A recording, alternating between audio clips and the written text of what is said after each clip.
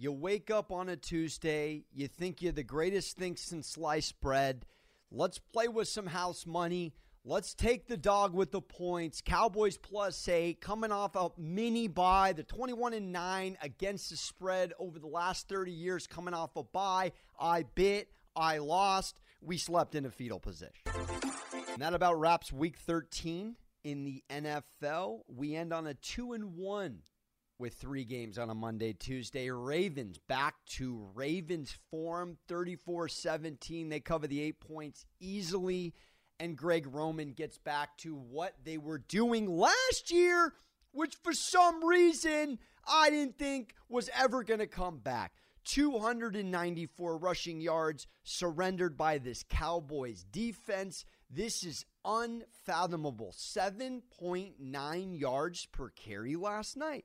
94 rushes and a tug for Lamar. 107 passing yards and 2 scores. Then you give Gus 101 and J.K. Dobbins 71. Ingram wasn't even out there. Zerloin, never talk to me again about Greg the Leg. Lose your nickname. Drop everything. Go read The Alchemist. Come back and figure out your new life journey, bud. It ain't it. 0 for 3 in field goals? Literally screw our whole freaking ticket, Greg. You ruined the whole freaking enchilada. Dallas had some bright spots. They had 10 more first downs than this Ravens team. I mean, Dalton went 31 for 48, 2 tugs and a pick. Very Dalton line. Last thing I'll say before we try to get our money back for today. Zeke, 18 for 77, 4.3 on the ground. This guy's running like a festively plump, fed man. Let's just call a spade a spade. Coward made an excellent example this morning about Jerry Jones is overvaluing his own assets. What's the market value for the top 5 guys? The Tyron Smiths, the Dak Prescotts, the Ezekiel Elliott's, the Amari Coopers. Nada. Zip. Zilch. Forget about it, Jerry. There is no market. These guys are all overpaid. $25 million for DeMarcus Lawrence. Let me go throw up. All right, let's get our money back. We got to get it back. Numerous Champions League games today. I like Liverpool, but you got to hedge because if you don't hedge, these games come back to bite you. They're only minus 130. Hedge it with a tie, or this is what I also like to do, the benefit of observing the live lines. Liverpool goes up. You have the luxury. All of a sudden, the spread changes to 1.5. You could protect yourself on both sides. You win twice. Tried to do that Monday night, giving you a little insight on the live lines. You have the ability to win twice. When you have the Bills go on a 17-zip run and are in control of the majority of the second half, you could have gotten Niners plus 11.5, all the way up to 11.5. Again, be very weary of these live lines. It's almost like a mirage in the distance. It's like, there's no way Mullins doesn't come back and cover 11-5. Look at the Niners in garbage time fourth quarter. They didn't. They lost 34-20. You would have lost that live bet. So last night, all kinds of over-unders were moving. What did they do? They trap you with the last over-under, 50.5. 50.5. What was the score last night? 34-17. You do the math. Vegas hits the over by 0.5. We all go home losers. Vegas wasn't built off winners. You and I know this. We have to be better. We have to do whatever we got to do to find these little between-the-lines numbers. Like I misread yesterday. Even though the 3 missed field goals changes the whole complexion of the game, maybe Dallas does cover the 8. It was a bad call. I was incorrect. Sometimes Vegas lures you in a large number. If it's a rivalry game and it's Broncos-Chiefs like last week and you get a large number, you take that large number typically in a rivalry game. It's got to be a different methodology when you're going interconference. AFC, NFC, these guys don't dance a lot. Yada, yada, yada.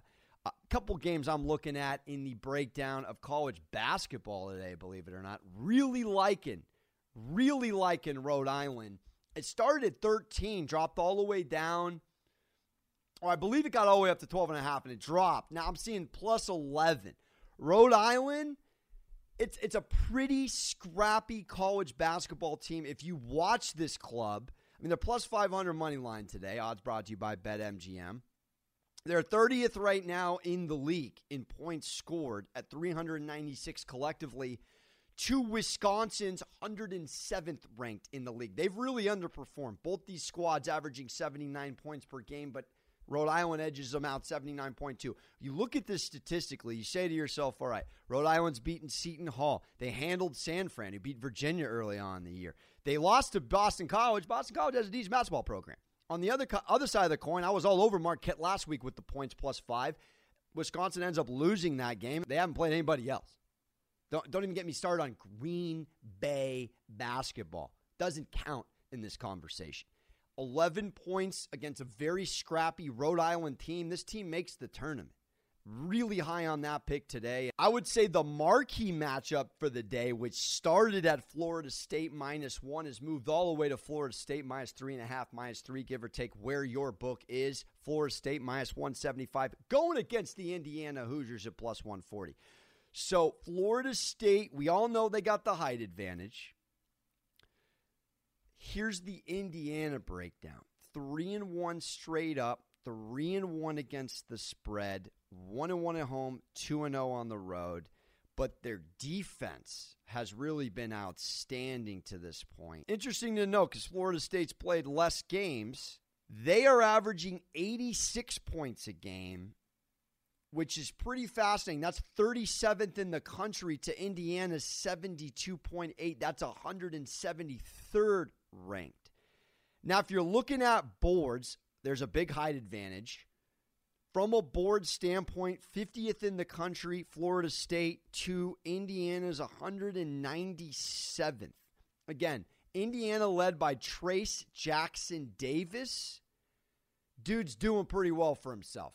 Averaging 21.5 points per game to go along with 7 boards and 5 blocks through 4 games. However, you have to look at the other side of the coin.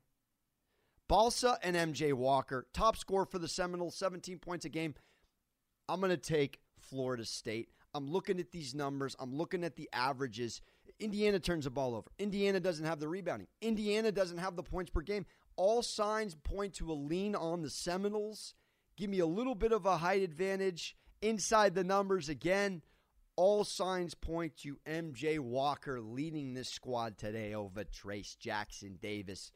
And back to the Champions League, couple of picks for you today. If I did a little parlay outside of Liverpool, I'd probably go Inter Milan, Bayern Munich, and a splash of Man City. Those 3 should net you around -120. Maybe you get yourself a nice little eat-out lunch. Look ahead line before we jam for the day. Patriots-Rams. Don't call it a Super Bowl post-matchup. Bill Belly going against McVay. You know how big the out-coaching is in this category. You already know. Rams opened up at -6, over under 45 at the moment. Again, this game kicks off tomorrow, December 10th. Just one gorgeous day of no football in this week. You got to love it, baby. Of course, health first for these guys, but nobody's complaining about Tuesday football. So when Belichick is an underdog of 6 points or more, doesn't really happen very often. Really doesn't happen very often. 10-5, the Patriots are under Belichick against the spread. And they've included 6 outright victories in those 15. So let me bring that back to you one more time. 15 times Belichick has been a 6-point dog. He has won 6 of those, and he has covered 10 of 15. On a Thursday note, New England's 10-1 straight up in its last 11 games on a Thursday. What does that tell you? Tells you that a short week and a great coach bodes well for New England. They're 6-0 straight up and 5-1 against the spread in the last 6 games against LA. I'm already feeling great about New England +6. This line may drop. In fact, it already has moved a little bit. I'm seeing 5.5, 5 some places, even dip down to 4.5. You want to do an early look ahead line, go ahead and grab yourself a little Cam I Am on a Thursday. I'd consider it. This is a line that may move very much so in the next 24 hours. So the Rams, 6 straight losses to this Patriots team. Patriots coming off a 45-0 victory. That is the second largest road win in franchise history, formerly 56-10 at Buffalo in 2007, the year of all years. 45 points, the most points the Patriots have scored since 2015.